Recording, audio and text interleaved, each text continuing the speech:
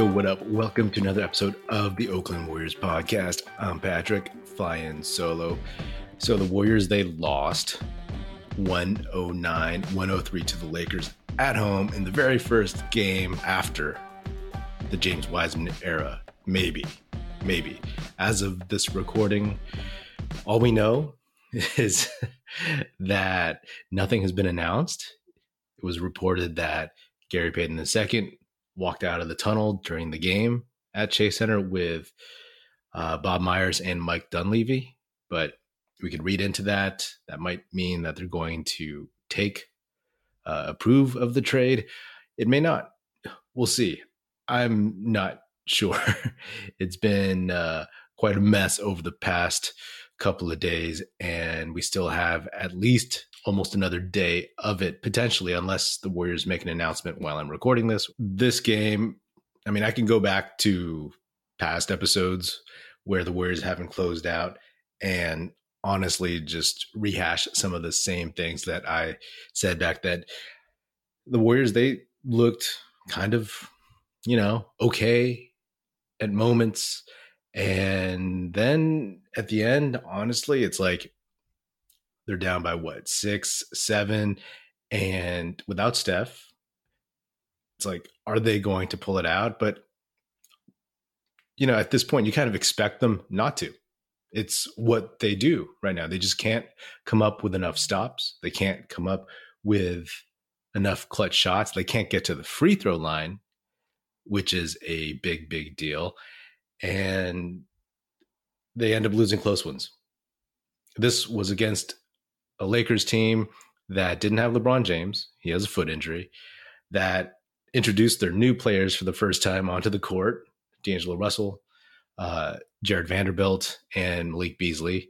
And by the way, I really wish we had snagged Vanderbilt. He was somebody that a lot of people had talked about that I'd wanted as well because of his just athleticism, his motor, and his ability just to play both ends, and he can shoot a little bit. So he would have been a nice addition to this team. But right now, we don't have any reinforcements coming in so far. But there were a couple stats that stood out to me. First of all, the Warriors started off this game with 8 turnovers in the first quarter. That is a ton, and that is an issue that they've had all season. They ended up with only 15, so I commend them. They only had 2 in the second, 2 in the third, and then 3 in the fourth. So that's good. But again, they are really ridiculously 3 happy. And the Warriors, they shoot the most threes in the league. And I guess you could say they should because they have the 2 greatest shooters to ever walk the planet. But you live and die by the 3, right? I mean, this is something that is just a truism in general. So the Warriors, they were 12 for 44, which is 27% from 3. And comparatively, the Lakers, 8 for 25. That's 32%. And then when you're just jacking up threes all the time, you're not getting to the line. I mean, I've talked about this. You guys know this.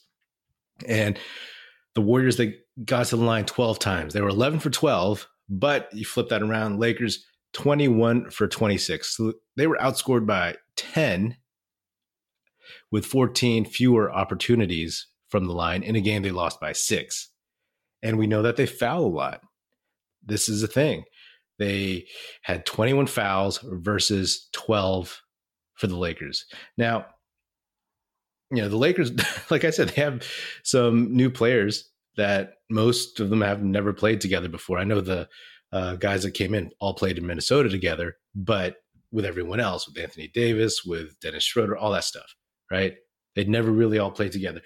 And even then, they didn't foul a bunch, So these are problems, right? These are problems that you can't blame on the young guys.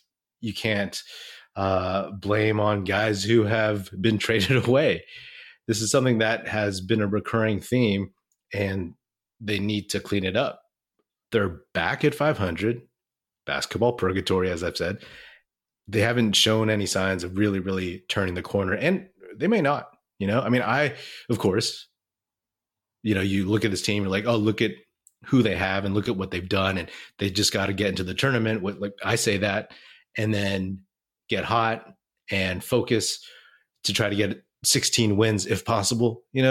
17 or 18, depending on if you're in the play-in round. But if they don't fix these things, then they'll get smushed. There are teams that are just more cohesive, have better chemistry, that are playing better. And of course, the later rounds you go, you run into the old like best player on the court in a series type thing. If they keep playing like this, then there's not really, really much that can be done. Nobody that they get on the buyout market is going to save them. Nobody on the buyout market is going to get them to the line 10 more times. And no one else is going to be able to help their best shooters shoot better, right? I mean, the line for Klay Thompson, 36 minutes, 5 for 21 from the field, 3 for 13 from 3, 15 points, 3 boards, 3 assists. Now, somebody on YouTube questioned when I said that Klay's consistency can be up and down. We all know that he's been playing really, really well overall, shooting percentages, averages since maybe late December. And I've talked about that, and I applaud that. But we also know that he can go on these wildly cold streaks. And I'm not just pinpointing him. It's just the overall nature of how this team is jacking up shots all of a sudden. And I've said this before, like the Warriors introduced this 3-point shooting era.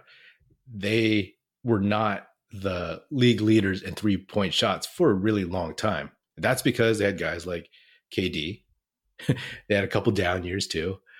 And now they're back at the top. And when you shoot so many threes and you don't take any mid-rangers, or you don't get to the basket and force contact and force refs to call fouls, then you don't get to the free throw line. You have a lot of empty possessions. And that's what happened to the Warriors, especially in the fourth quarter. They were down, right? They were down.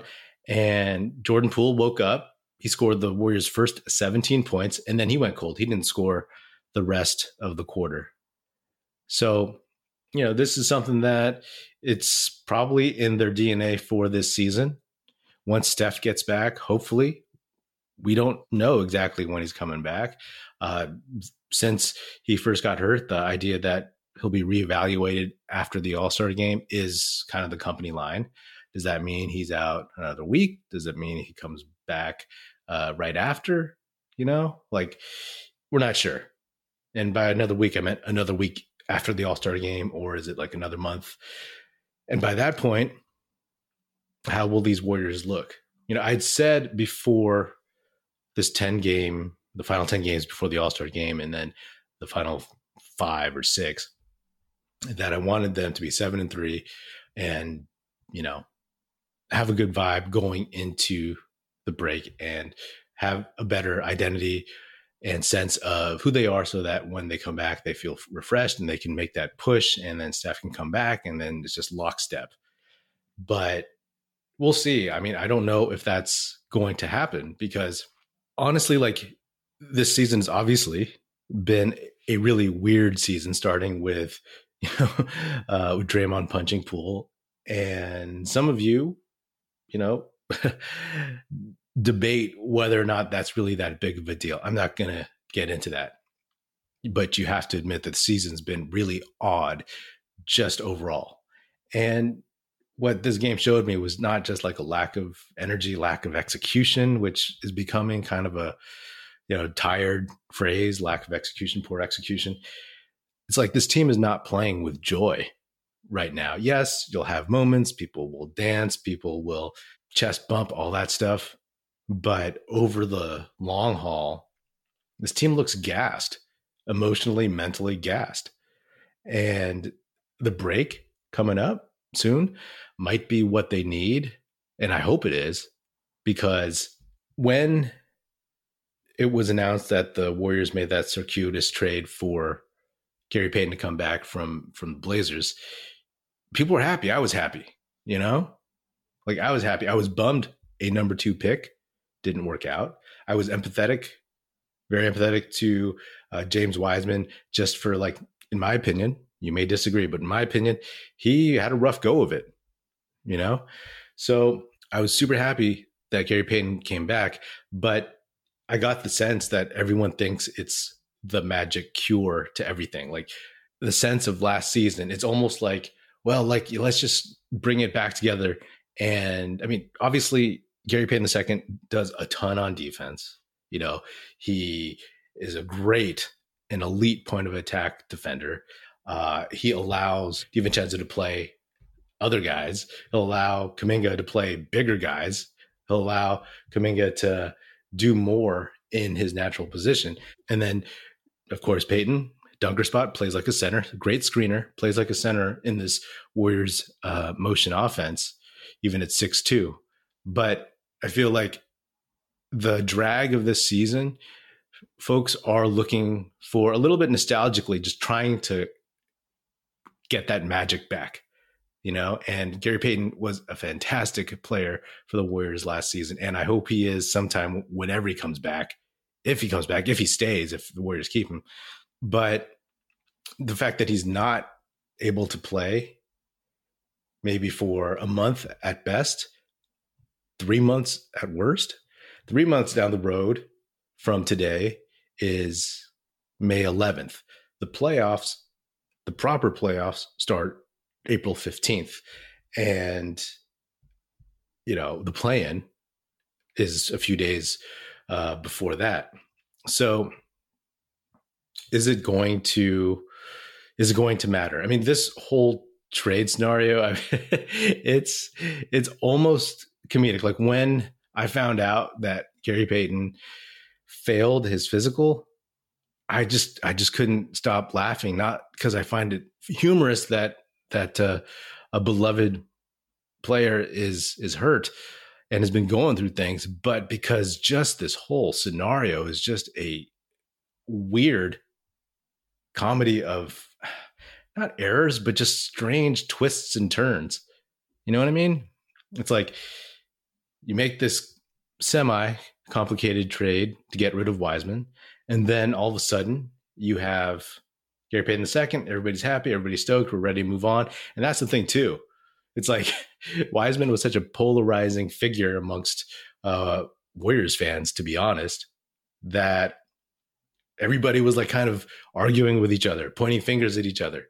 You know, it's like when things go bad, it's like, no, it's this, it's him, and you're a stan, and you're deluded, and you don't know basketball, all this other stupid stuff. By the way, it's just basketball.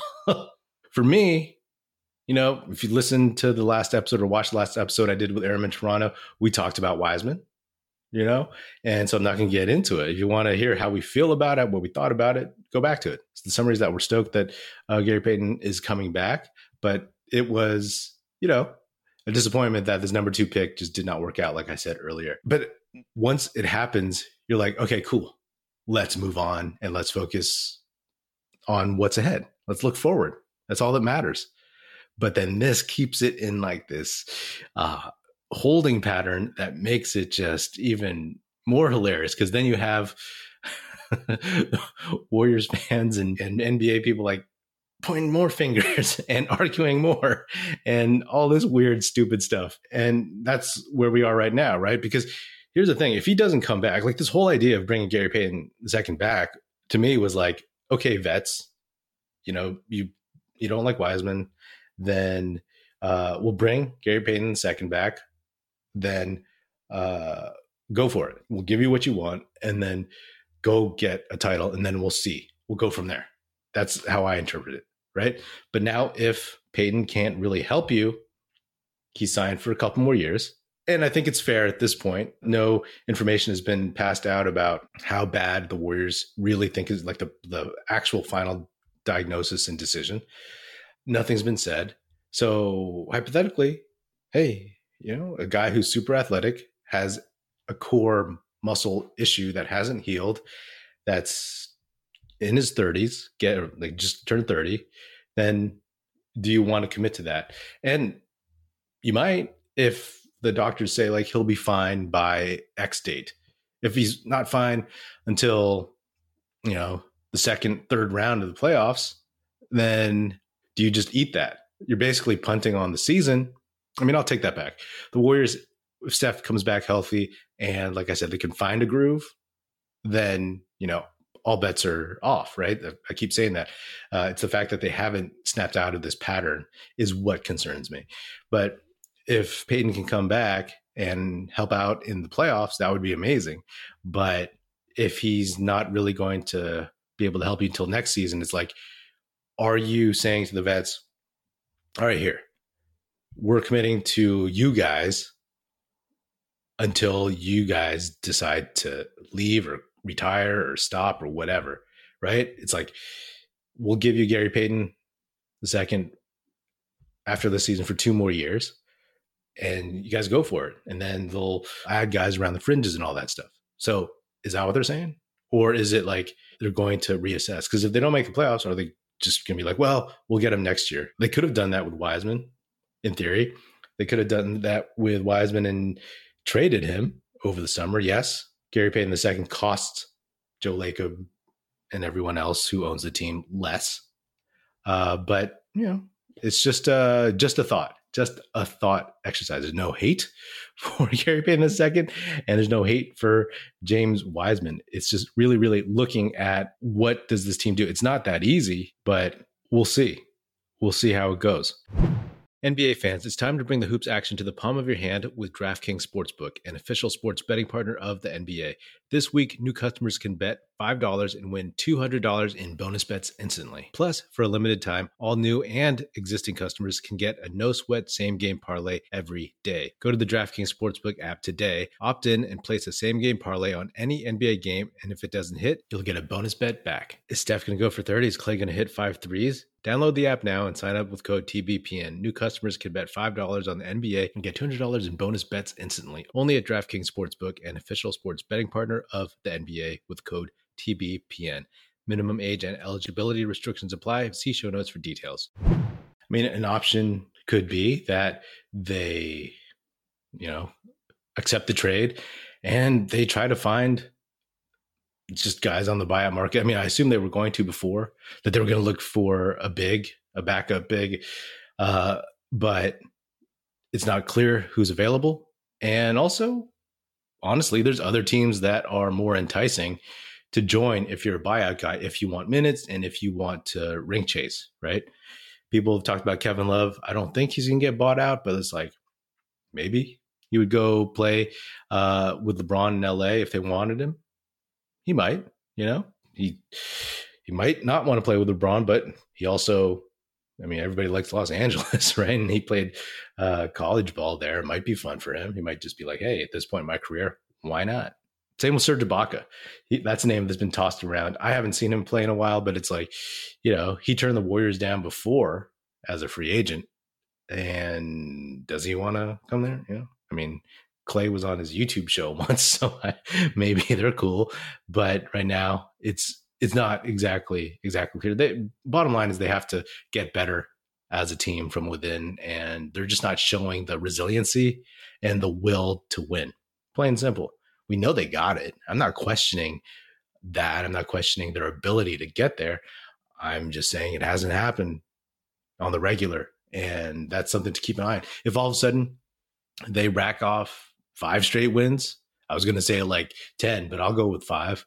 If they rack off 5 straight wins again, which would tie their longest winning streak of the season, then things are looking up. But right now it's like, and again, not to relitigate this whole James Wiseman thing, because that's past to me, right? Like until they say he's coming back, that's over. Like good luck to him in Detroit. I think it'll be really good for him, not just to get minutes there, but also to be around a bunch of dudes who are his age, right? They have a really young team and they get him. I'm sure they'll get him a lot more than the Warriors vets, than the Warriors staff, just because like the focus will be on developing him rather than just trying to get him to be something he's not. And also he has to compete for minutes. Jalen Duren, that dude went off the day after the trade. He went off for 30 points and 17 boards, their rookie center. And Isaiah Stewart is a guy, if you go back to the episodes where they played Detroit, I talk about how Isaiah Stewart is the kind of guy that I want on this team, right? He's tough. He can shoot, whatever. He owned James Wiseman for a long time, almost every game they played. And so playing against those guys, trying to find minutes there and earning the minutes still, I think is going to be good for him. And they're playing on a team that's tanking. They're trying to get Wembanyama, and if that's the case, then they won't only let him play through his mistakes. They will just almost want him to get those mistakes out of the system, right? As opposed to you make a mistake for the Warriors and you're pulled, right? So that's done. That's said and done, in my opinion. And, another thing, like the reporting that, like the vets didn't want Wiseman around anymore. And that's fair. They've earned the right to say, like, we want who we want. We want to ride or die with the guys that we want. And Gary Payton was one of those guys. But also it's like, hey, that keeping Wiseman in the offseason last season financially prevented them from re-signing Gary Payton II. And honestly, keeping Wiseman around would make it less likely that the Warriors, if they ended up keeping him and not trading him over the summer, then that puts Draymond's future in jeopardy with his team, right? Because they'd have to pay Wiseman, and it messes with Draymond's. He might opt out, and then can you re-sign him? So there's a twist to it too. It's just a reality of the situation. Because when you look at Wiseman, you're looking at a guy you're not just looking at a player, set the person aside, but you're looking at a player, but you're also looking at the number on his forehead, like the contract number, and making all those pieces work and shift around. It wasn't like, oh, the Warriors think he stinks, so let's get rid of him. It's like the Warriors don't think he's ready, and he costs too much right now to wait for it to be worth it for us trying to chase a title now and perhaps next year. So it is what it is. That's the calculus of the whole thing. And I don't know. I'm focused on who's on the court. Neither Wiseman, neither Payton on the court. So in my opinion, like as long as Payton can be soon to be healthy eventually, like in whatever the prognosis is, 1 to 3 months, I'll say, just because those are the bookends that they've put out that we've heard. But if he's able to come back with a clean bill of health, then I assume that they will keep him, because either way, you're not going to play Wiseman. That would be weird. If you think the mojo and the joy is off and gone now, then imagine bringing James Wiseman back and either having him sit on the bench. The guy never looked happy on the bench anyway. He was always like the last person to celebrate a big shot or cheer a teammate on. And I'm not pointing at him as like a bad egg or like malcontent or whatever, but he just clearly wasn't super enthusiastic. Maybe it's part of his personality, but also it's like, no, he really just kind of doesn't do much on the bench in that respect. So imagine him coming back, or you send him away, say, hey, we're going to trade you in the summer. That's just weird. Like that would make the vibe on this team even weirder. You know what I mean? This team has enough, basically, like honestly, like negativity from the beginning of the season until now. And with all the mediocre results, that you wouldn't want that. So at least Payton could be around. He makes the vets happy. He can hang out with Steph until Steph gets back on the court. And then, you move on from there. So that's my guess, unless the injury is far worse than you'd expect, or unless Joe Lake and Bob Myers decide we don't want, an injured asset that's 30 years old that, we're not sure where he's going to go and whatnot. And it's weird because, Dante DiVincenzo was kind of his replacement, right? Even wears the number 0. And I talked a few weeks back about man, Dante DiVincenzo is a perfect warrior, perfect fourth guard, but he's obviously going to get priced out, or the Warriors can get priced out. He's going to get a contract that is way beyond what Gary Payton's getting. At least I don't know. I'm not good at this stuff, but Gary Payton gets 8.5. DiVincenzo, I don't know, 15. I don't know. You tell me if you think that's fair. But either way, having Gary Payton back means you can now have him as DiVincenzo's replacement next year, right? So that secures that. But then who knows? Are the Warriors, if they flame out, are the Warriors going to want to just be stay with the status quo? So a lot could change. And who knows? As I've been talking, maybe stuff has changed, but I'll tell you one thing that hasn't changed. The Warriors are really three happy. They don't shoot enough free throws, and usually they commit a lot of turnovers. This one wasn't as bad, but that's the trend. So they have the guys who can clean it up. And, their defense at times wasn't so bad. First quarter was decent, and they were switching pretty well, and, rotations were pretty crisp. I will say that Jonathan Kuminga, he had a kind of an iffy game. He came in and instantly a couple of turnovers, and then he hit a three, and then he hit a mid-ranger. One thing that I've talked about in his development is that he's not jacking up threes on his first touch. He's starting to jack up threes on his first touch. He did that a couple times in this one. And if he has the big green light from Kerr to do that on the first touch, with 20 seconds on the shot clock or 18 seconds on the shot clock, by all means, listen to your coach. But it's also one of those things where he made, he had that game where he hit 4 threes before the half or before the end of a quarter a couple weeks back. And he's been jacking them up quicker. And, when you have Steph, when you have Poole, when you have Clay, and then you have Wiggins, who likes shooting threes now, and then you just get a bunch of people shooting threes. I will say Debacle Green, he looked good out there. He is now the de facto third center for the Warriors, which was originally, I don't think it was originally a plan. I think Wiseman was the plan, of course, and Debacle Green was the insurance in that respect, but he played 19 minutes, 3 for 8, only 1 for 4 from 3, hit all 4 of his free throws, had 5 boards, 11 points. He played with some force and some energy, and he brings something that no one else on this team currently does, that under the basket can just muscle and dunk, muscle up through people and dunk. Kuminga can go over people, obviously he can dunk from a standstill, but a lot of times he'll pump fake or pivot out of it or pass out of it if he's just right under right now. So that being said, Debacle Green, that's a good sign. Moses Moody got some minutes, and that's another thing. Him watching all that's happened with James Wiseman and his agent being Rich Paul. Who knows? Who knows what Moody's thinking, what he wants, if he is going to try to get out of here somehow, some way soon. It all depends. This summer, as I've said many times, it really depends on how this team ends up.